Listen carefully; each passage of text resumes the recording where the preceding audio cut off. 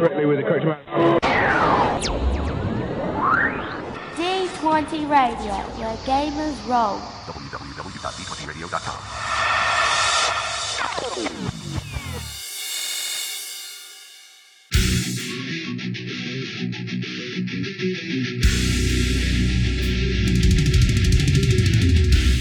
Welcome to Me and Steve Talk RPGs, a podcast where me and my friend Steve try and help you get the most out of your role-playing game experience.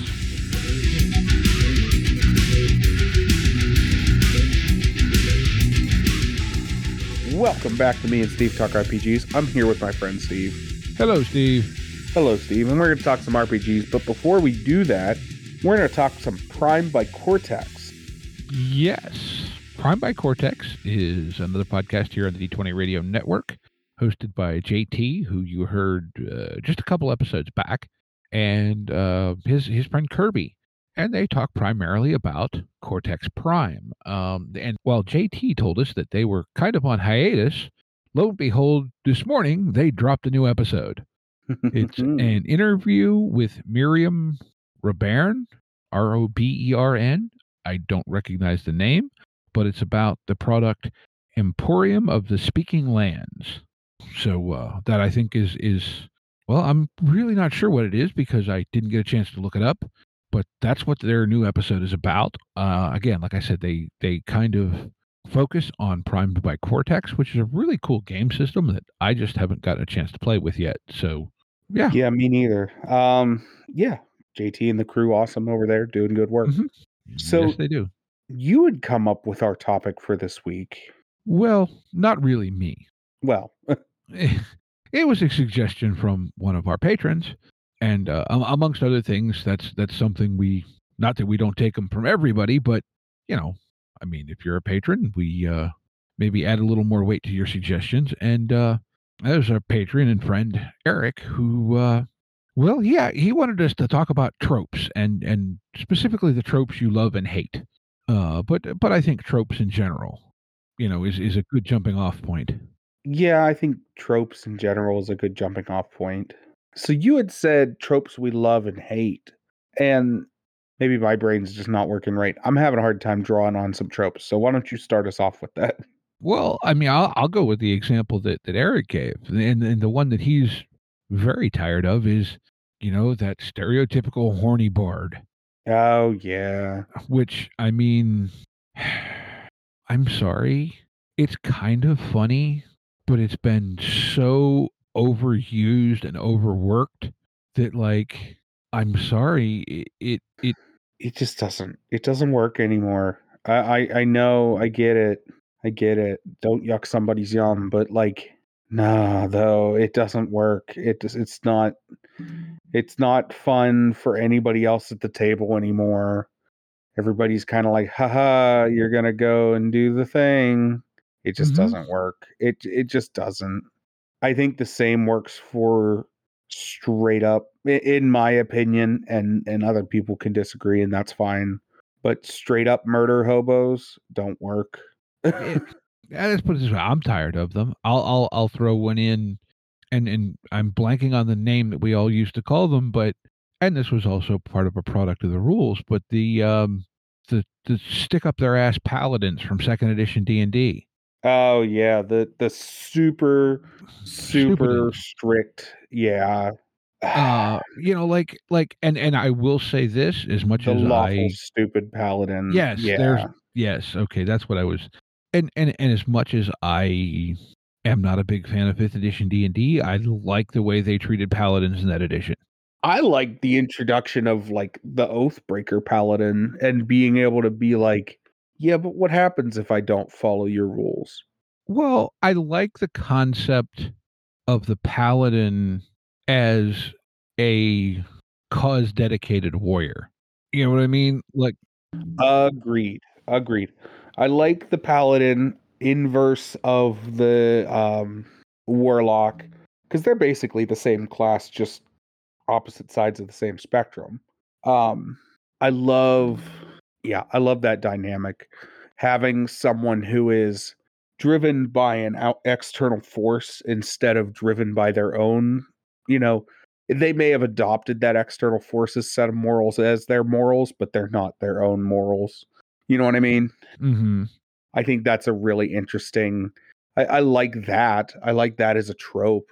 I mean the generic D&D classes, like the rogue, the ranger, the horny bard, like those are tired, and I think as gamers a lot of us have moved past that, but some of so you have to start somewhere, and I Mm-hmm. understand that that's maybe the jumping on point for a lot of people, but once you get to a certain level of gaming, you've seen that so much. And even if you consume actual play podcasts, you've seen that so much in so many different permutations. And I'm not saying don't do it your own way, but I am saying, maybe give it some more life than just those two dimensions. Mm-hmm. Yeah, no, I think that kind of goes though to any of those.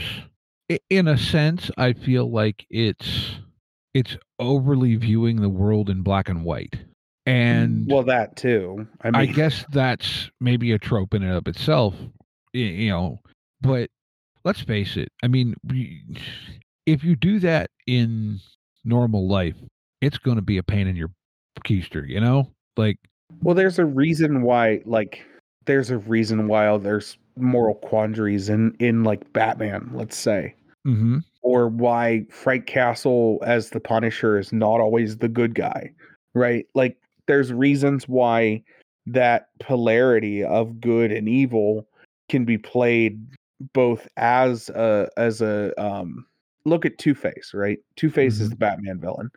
um he plays both sides of the coin, right? He's mm-hmm, good on one side, he's evil on the other, and playing that polarity is what makes that character. However, they are still a villain because it's extreme on both ends. mm-hmm, It's extreme on the side of vengeance, it's extreme on the side of evil. It's the polarity sides. And I think everybody is a little bit morally gray in a lot of ways, especially in exaggerated stories. mm-hmm, And I think playing into the moral gray area is where you get more intrigue and interest into stories, whereas extreme polarity is, we've seen that played out, right? I don't know. Did you ever finish Ahsoka? Yes, actually, I did. Okay. So very much a lot of the this is Jedi versus Sith, and in that it's a lot of Jedi, Sith, you know what I mean? Yeah, they kind of blurred those lines a bit. Like they Right? did and they didn't, right? Like, Well, they just, not spoilers or nothing. The entire, well, not the entire, but the main foils to our heroes are calling themselves Dark Jedi. mm-hmm, So they're actively not calling themselves, we're Sith. They're denouncing that and saying, no, we're just dark side Jedi. Like, mm-hmm. okay, that's weird but interesting. Well, but you also have Ahsoka who Yeah, isn't left the order. right, is defunct of the order. Um as a character, I think Ahsoka was really great. I love Rosario Dawson. I really wish the choreography was better in that series. I was very happy with it in general. Like I wasn't incredibly disappointed, but I do wish some of the fight choreography was a little bit more old school and less modern. I mean, fair enough, I guess. I thought the sets, and I'm sure a lot of it was CGI enhanced, etc., but they were just gorgeous and so recognizable. Oh yeah, immediately. Hmm. Immediately. You knew where you were, you weren't confused. The I think highways were like just like, oh, straight out of, I mean, episode one of Rebels. yeah. Oh yeah. I completely agree. The tower was the tower was the tower. Like, Hmm. there was never a point in which I was like, where is this? And I think all the characters coming across from Rebels and Clone Wars to live action was great. Fantastic. Mm-hmm. Some of that CGI de-aging stuff is creepy, and I don't like it. But that's Well, just a different conversation, and I don't okay. want to spoil nothing. So, tangent time. It's the name of the podcast. Should we just declare that Dave Filoni should be in charge of everything Star Wars at this point? Yeah, but we also have to ban Robert Rodriguez. I mean, I Book of Boba Fett was bad, and that was all Rodriguez. And then every Rodriguez episode has been bad, and it okay. sucks because Robert Rodriguez is a good director and a very good writer, and just not able to do Star Wars. Okay, I will say the same thing I said about Boba Fett back. I don't know. I think we did a Patreon episode or something about it at one point. I think the problem with Boba Fett is not that it was bad. It's that it wasn't the story we all thought we were getting. Okay, I have a disagreement with you on that because it sets up like 5 different stories. I went into the Book of Boba Fett expecting nothing. I half expected them to not even address him getting out of the Sarlacc pit. Mm-hmm.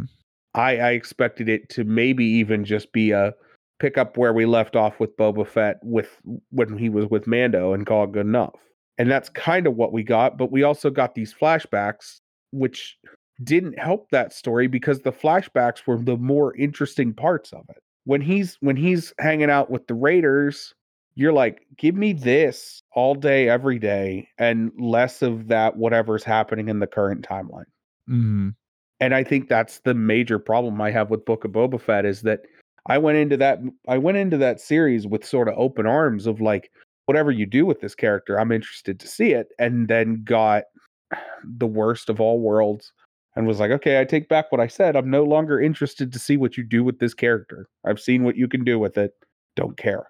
I think my biggest beef with it, honestly, was, and this is going to sound petty, but was the speeder bike gangs. Oh man, the scooter gang. Yeah, like, The and Mighty I Morphin get that Power that Rangers. well, I get that that was a nod to actual Vespa clubs that have existed in the real world, Yeah. but it There's for a as way to much do as that right, and there's a way to do that wrong, and they did it wrong. I think they did it too literally. I think they could have done it more literally and still done it well. They needed to. The problem I have with those gangs was that we spent no time with them as characters before they started immediately getting bodied by better characters on screen. Immediately, they start losing a battle against Cad Bane and an army of droids. And I no longer care about these characters. Like, they were set up to be there's a term in wrestling, they call them jobbers. Mm-hmm. It's their job to get bodied by the main wrestler. It helps build up a wrestler and make them seem like they're tougher than they are, or perceive that to the audience. I look at the scooter bike gang and go, you guys are all jobbers, and I didn't want that for you because you could be really cool, but you chose not to be. Or, well, the writer director chose not to be.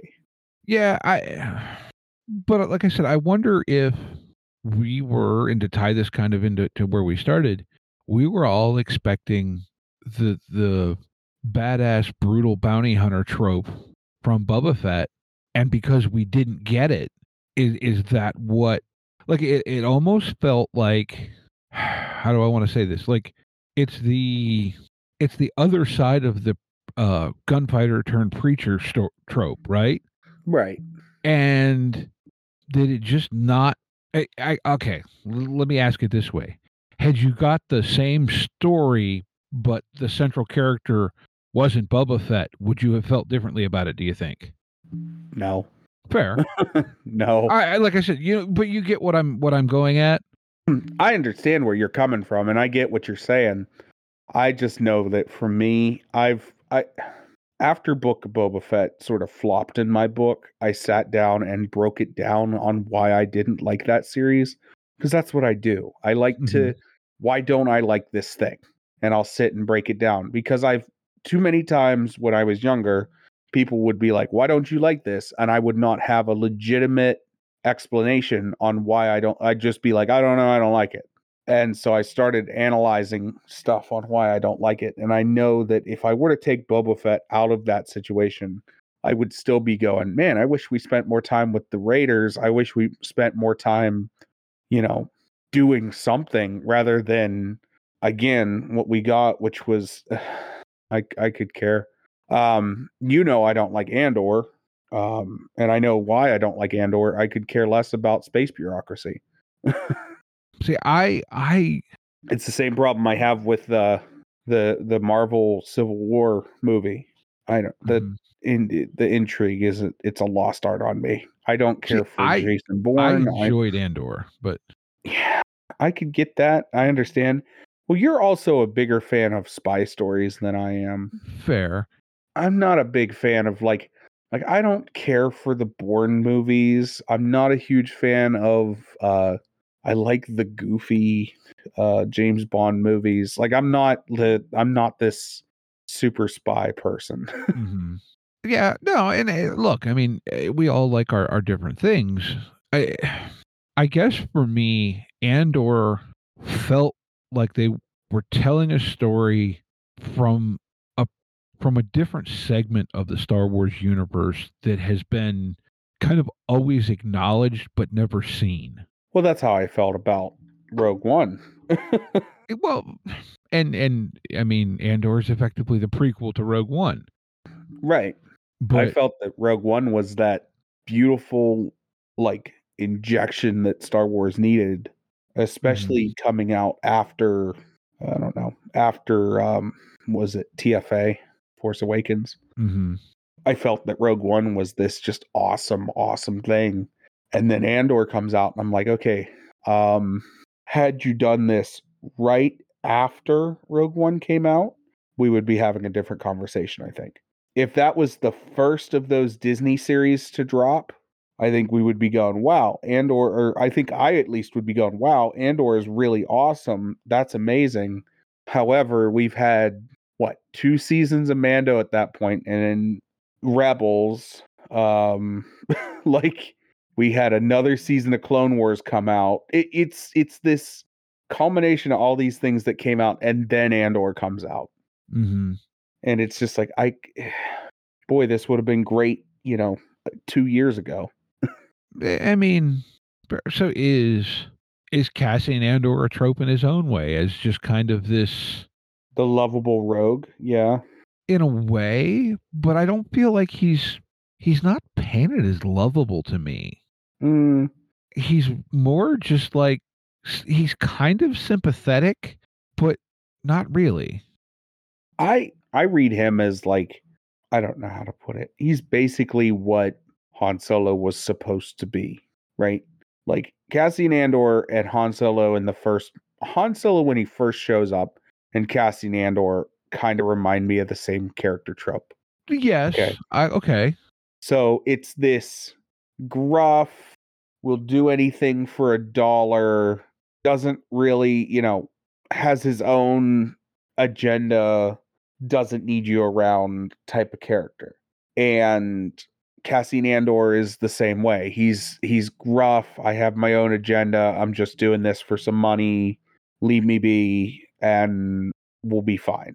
And in Andor, it's like, okay, well, no offense, but you don't have the charisma of Harrison Ford in the 70s. You know what I'm saying? Mm-hmm.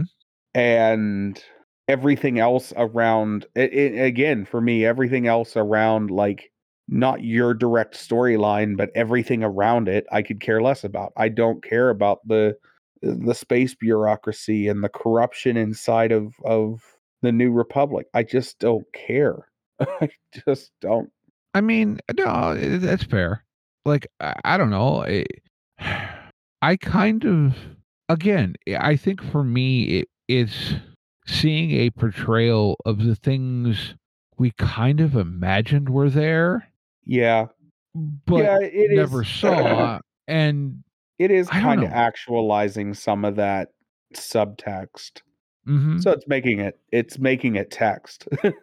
It's Yeah. taking subtext and making it text. And that's cool. Hey, I think that's neat. I like that as an idea. I just don't think for me it was executed well enough. Mm-hmm. No, And and fair. yeah, I mean, and that's just a personal thing. It's not like I'm saying this because I'm like, oh man, everybody that likes Andor is wrong. And I'm not saying any of that. I'm just saying that for me, this didn't hit. This is not something I was interested in watching.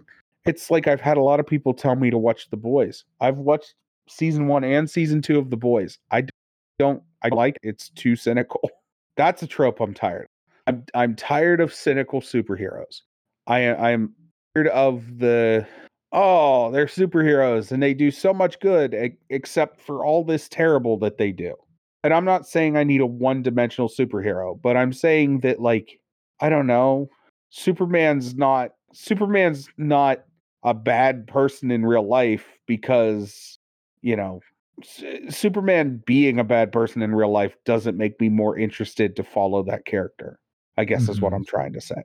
And that's the Fair. problem I have with, like, The Boys. It's like, See, I've not seen them. I've heard a fair amount about them, and it's just I don't know. It's never like it hasn't interested me enough to check it out. Let's put it that way. fair. It's I don't want to describe it because I won't do it justice, but it's very gritty and based in reality in a lot of ways and Mm-hmm. gross in a lot of ways. Like, I'm not saying that to be like rude about the series, but there are things that are gross about it. And some of that is to play into like the quote unquote humor of it. Some of that's to play into the world itself. And I get why people like it. It's not, and again, it's just another series that's just not my type thing. Yeah, I guess in somewhat, I've kind of almost get that in some ways it's a superhero take on Jackass, and I'm just not interested. Did you ever watch the mid 2010s movie Hancock with Will Smith? I don't think so. Okay, then that doesn't make any sense. Hancock was like the first of these.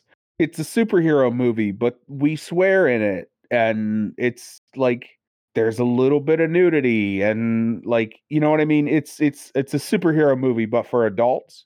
Mm-hmm. Hancock was like the first of the, well, maybe not the first, but in my opinion, a relevant comparison point to The Boys. And Okay. yeah, I liked it then. I thought it was cool, but now, and then I read The Boys comic in college because I was told to. I was like, oh, you need to read this. This is one of the most important comics ever written. And I was like, okay, because I had that kick for a minute where I was reading like important graphic novels and all that. Mm-hmm. And then the show comes out and it's the comic but slightly different. Mm-hmm. And I'm like, "Oh, I've seen this already." Poison elves in a way. What do you mean? I just remember the Poison Elves books from the 90s that were kind of that gritty graphic, kind of over the top Yeah. push with things.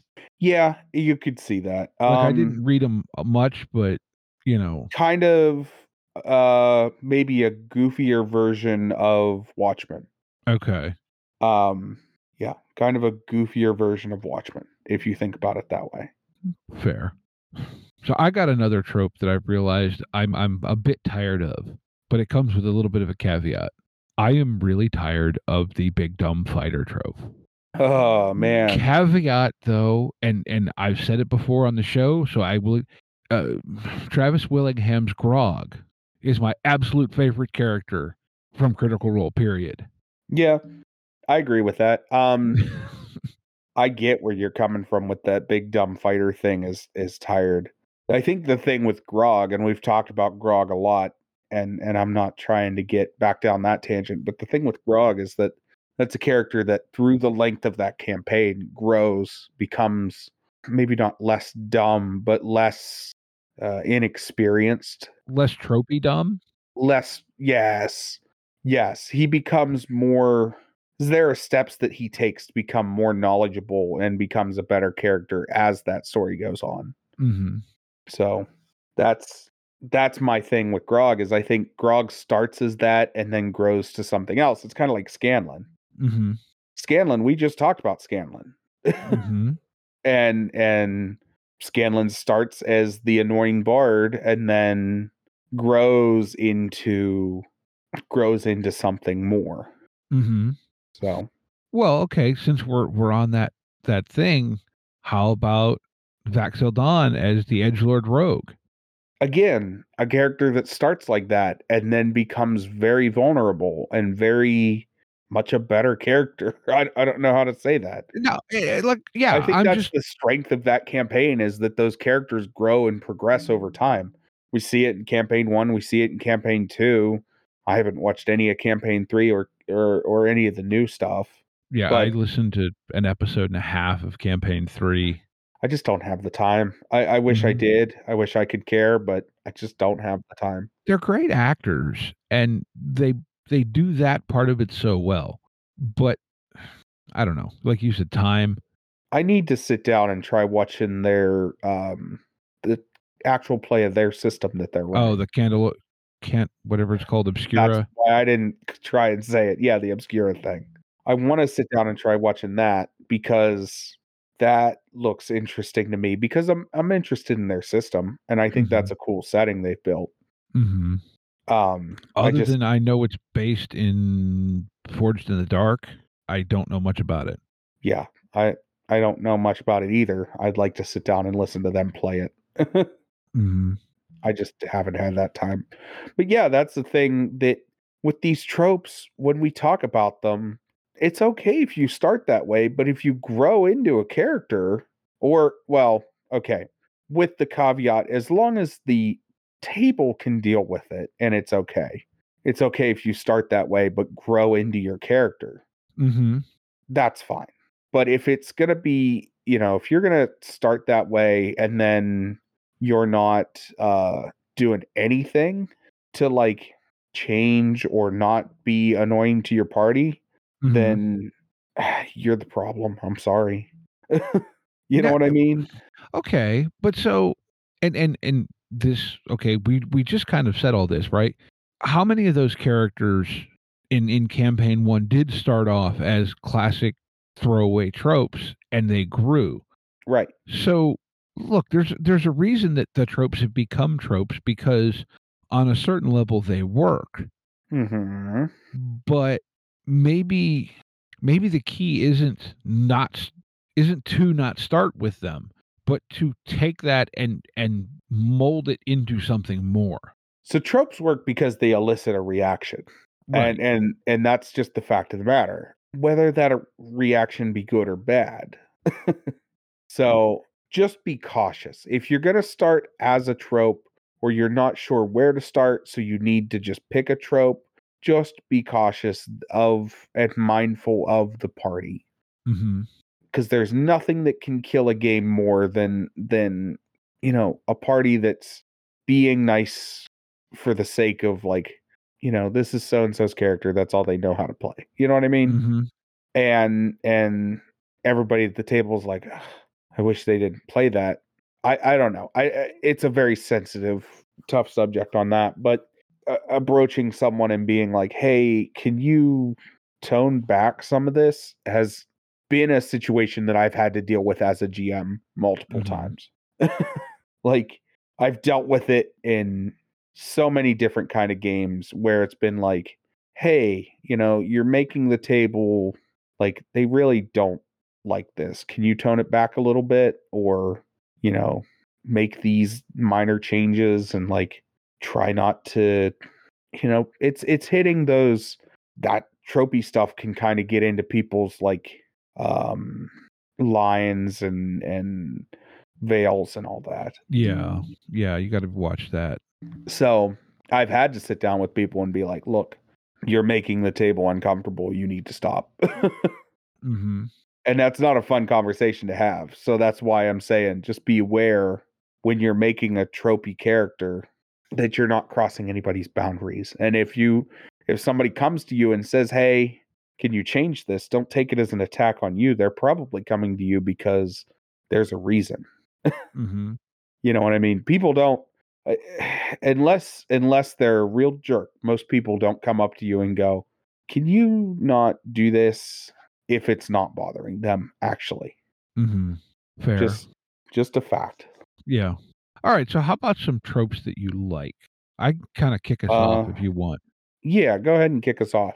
So I'm not sure if you want to call him the kind of reluctant hero or the almost not unwilling seems like a strong word, but if I say John McClane, you know exactly what I'm trying Oh, to. yeah. Yeah.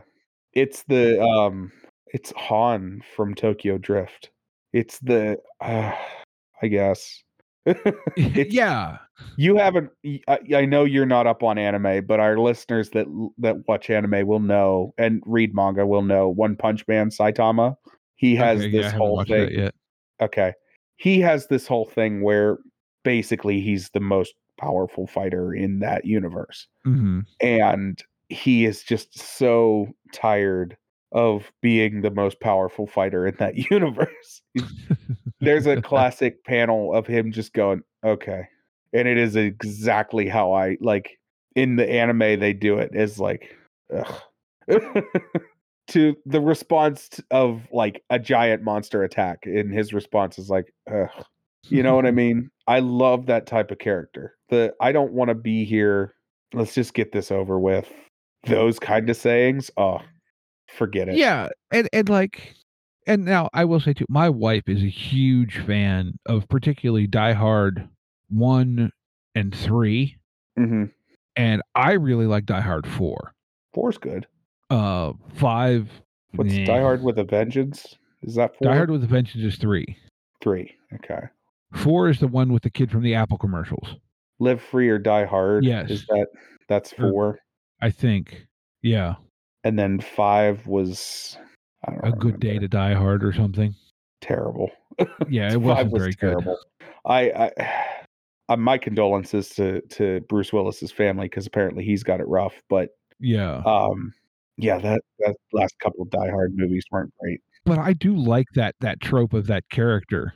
Oh yeah. Kind of like oh, well, damn it, I'm stuck in this crap again. Well, on the same coin, Alan Rickman's character as a villain Oh, of yeah. just Alan Rickman's character in Die Hard is fantastic, and that's a trope I love of the you can't touch me. you Mhm. literally can't touch me. Yeah. That's a Well, trope. okay, and playing up tropes, I can't think of his name, but the dude that works with Lucy and gets shot while he's on the radio. You know who I'm talking about? Like he's trying to play like he's John's buddy and all that.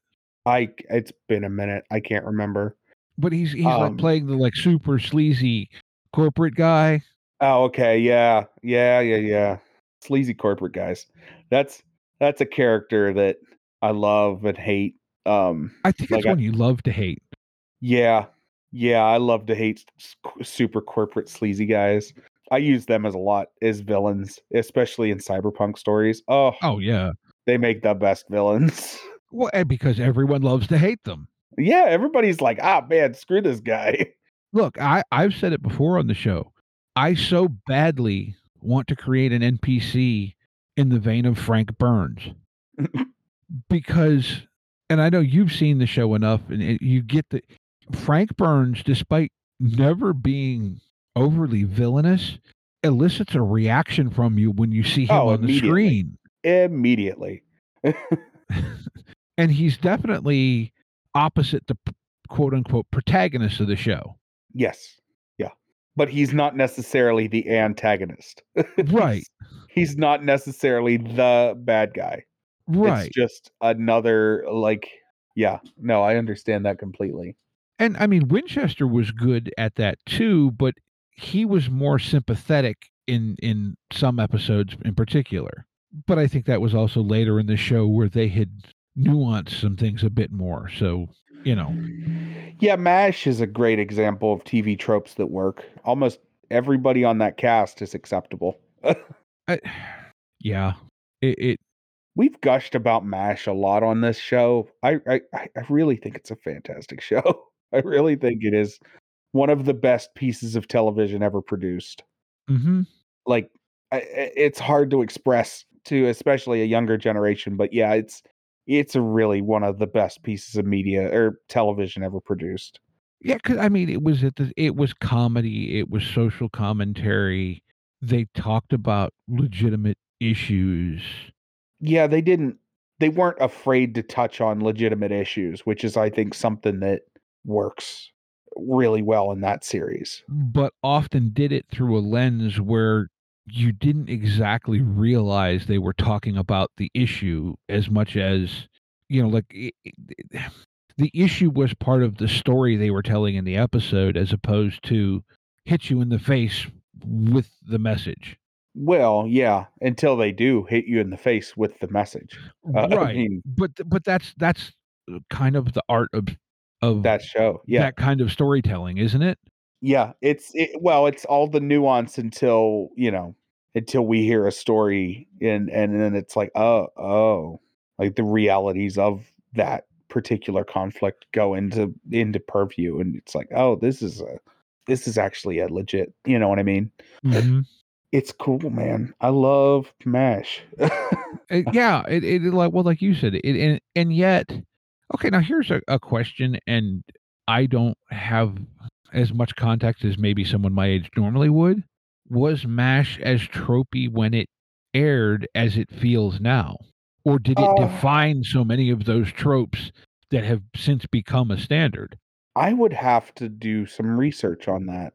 I don't have that answer either. I feel like, from my understanding of television around the era, it did and it didn't define. I feel like it defined a lot of those tropes because character dramas weren't as big of a like these character studies, I should say, weren't as big of a thing.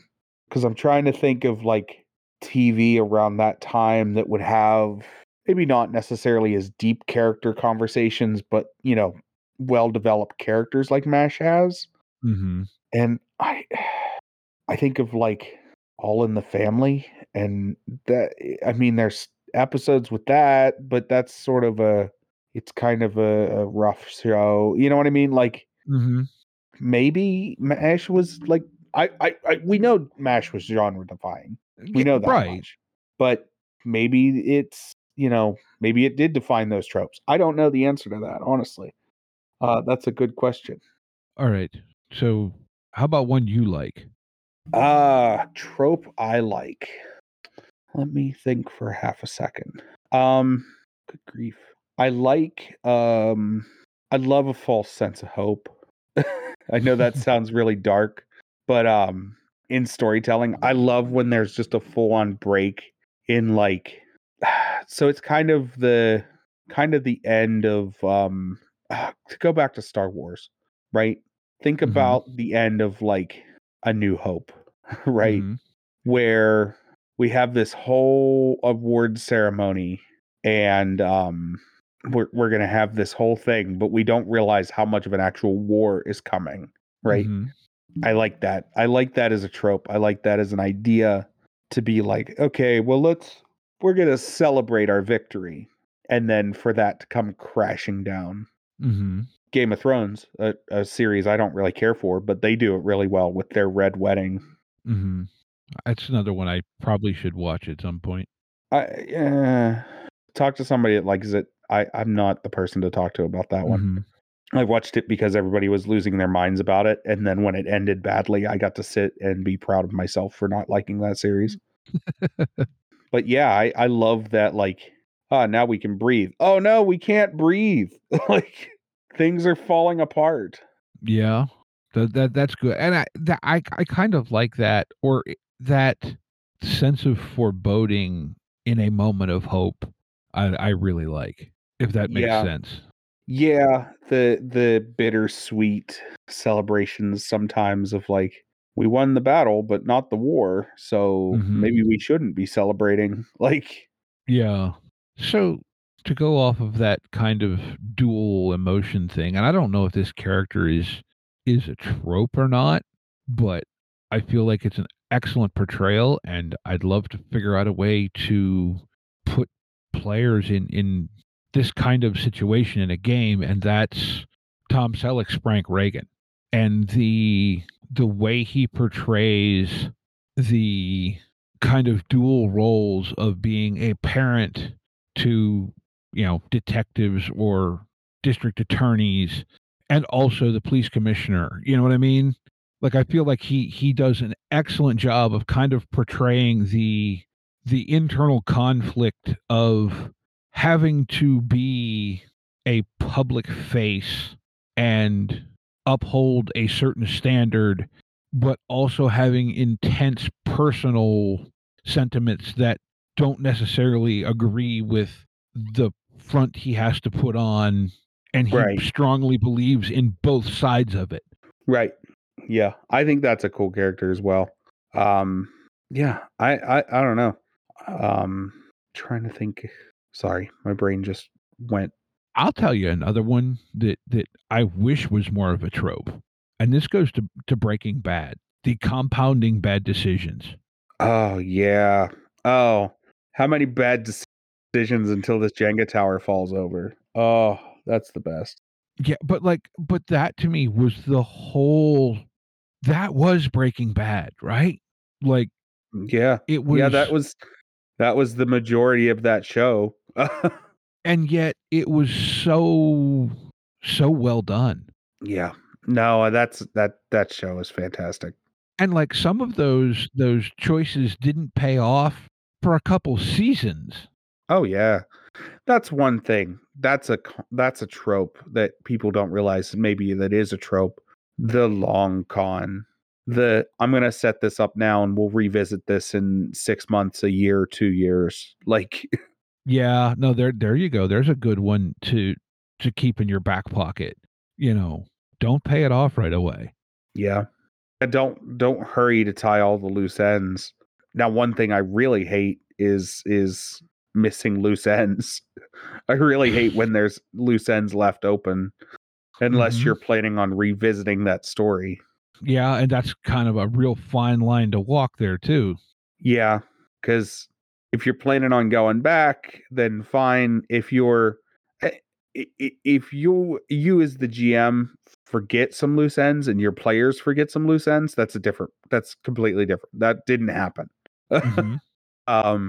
But if they're like, hey, whatever happened to this, and you're just like, make something up for it. It's okay. Yeah, But I yeah, it's I feel like we didn't actually talk a lot about RPG specific stuff, but at the same point, we talked a lot of story stuff, which is what tropes are.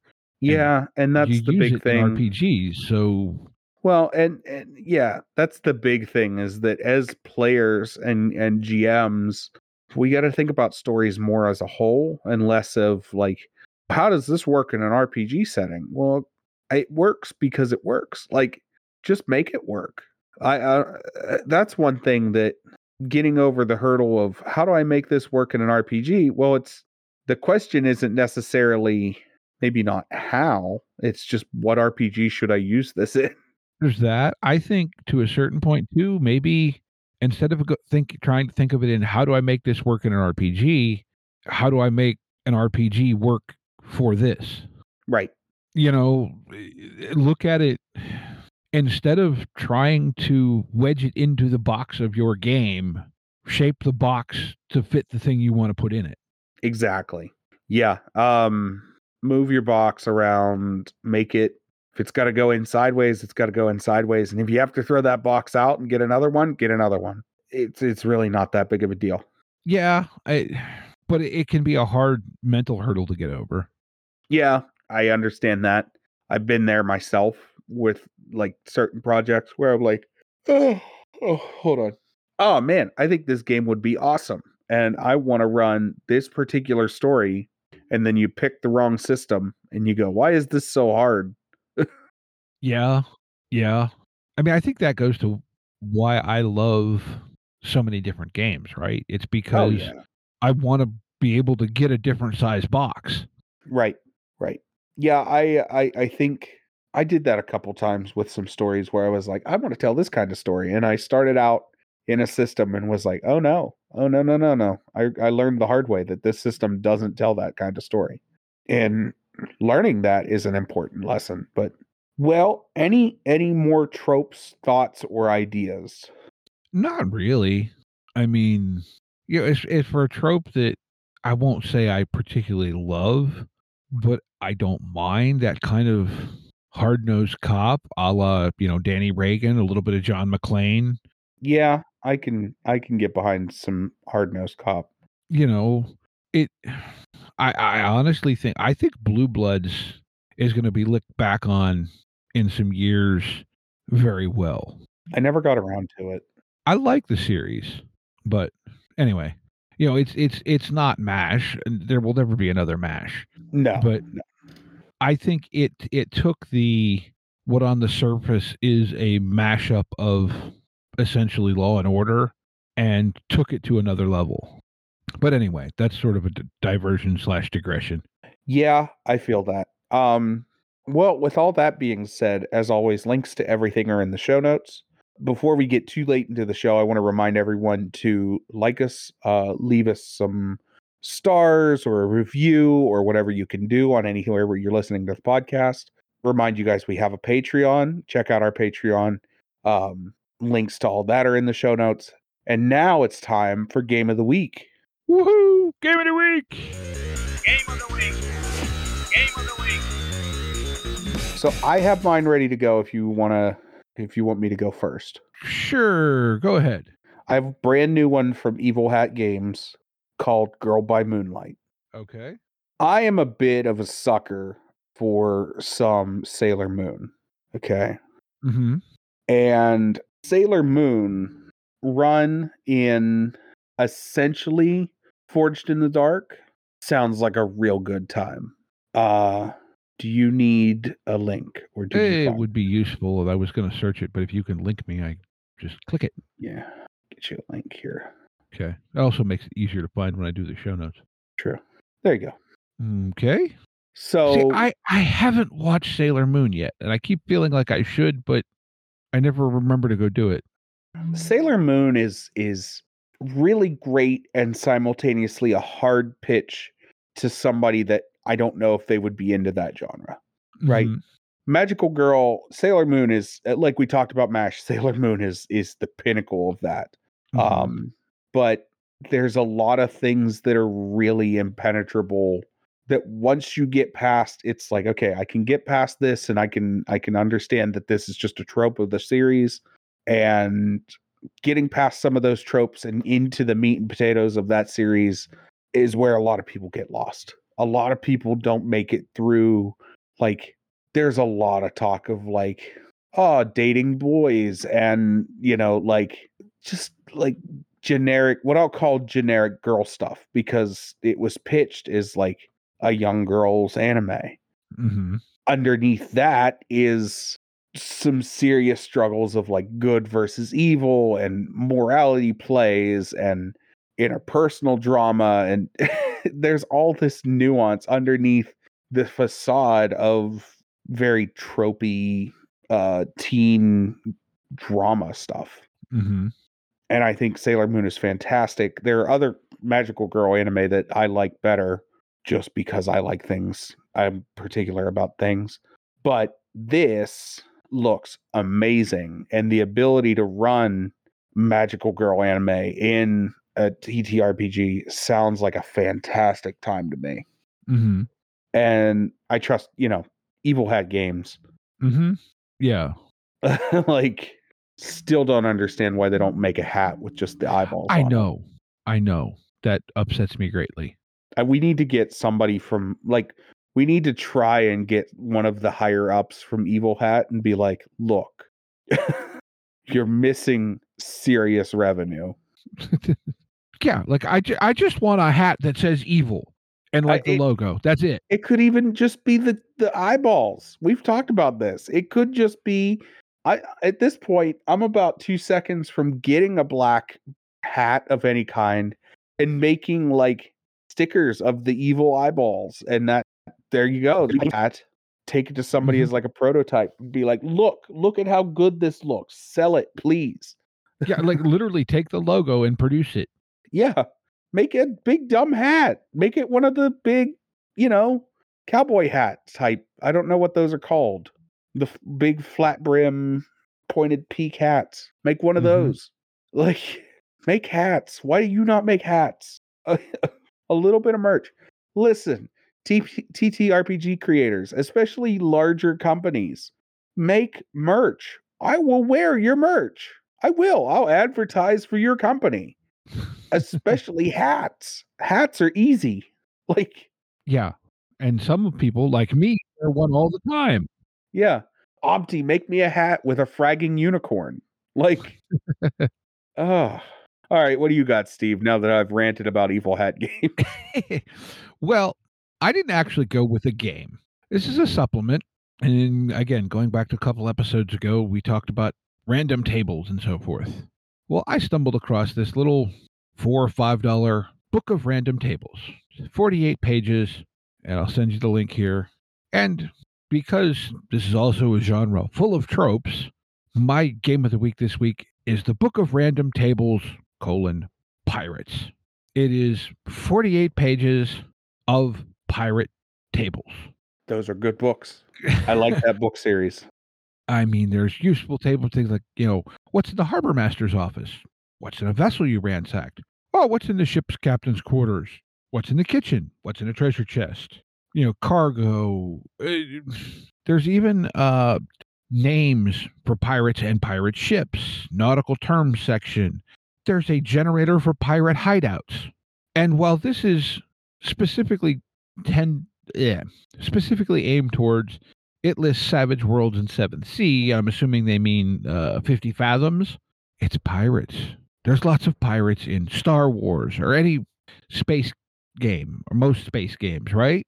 They don't have to be classic golden age of piracy pirates. I just feel like you could take so much of this and just tweak it a little bit and use it in so many things. Oh yeah. Well, that's the point of those, is that they're stupid useful book series. Stupid useful. Yeah. And like I said, it's $4 or $5. Yeah. Cheap. Reasonably cheap. Yeah, those are awesome. Well, any final thoughts? No, I think we've kind of talked around a lot today, and I think just, maybe just provided some food for thought, which Yeah. I think is half our goal anyway, right? Sometimes that's what our show's good for. That or we're really good background noise. I know that. Yeah, I know that much. But with all that being said, again, links to everything are in the show notes. We want to thank everyone for listening and remind you to be kind to one another and get out there and play some RPGs. Yep. Take care, y'all. Intro and outro music by the band 12 Noon. You can email us at meandsteverpg@gmail.com. You can find us on Twitter and RPGs. Find us on Facebook at Me and Steve RPG Podcast, on Discord at Me and Steve RPGs, and as always, all of these links are in the show notes. Thank you, and be kind to one another.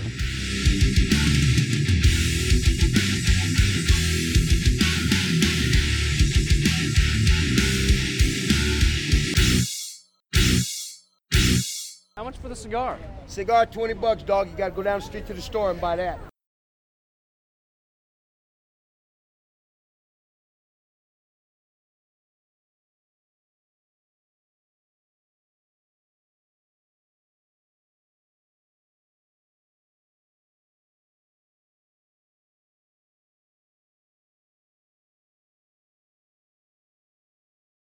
All right. Thank you. One of the two. Well, I still can't type worth a crap, so.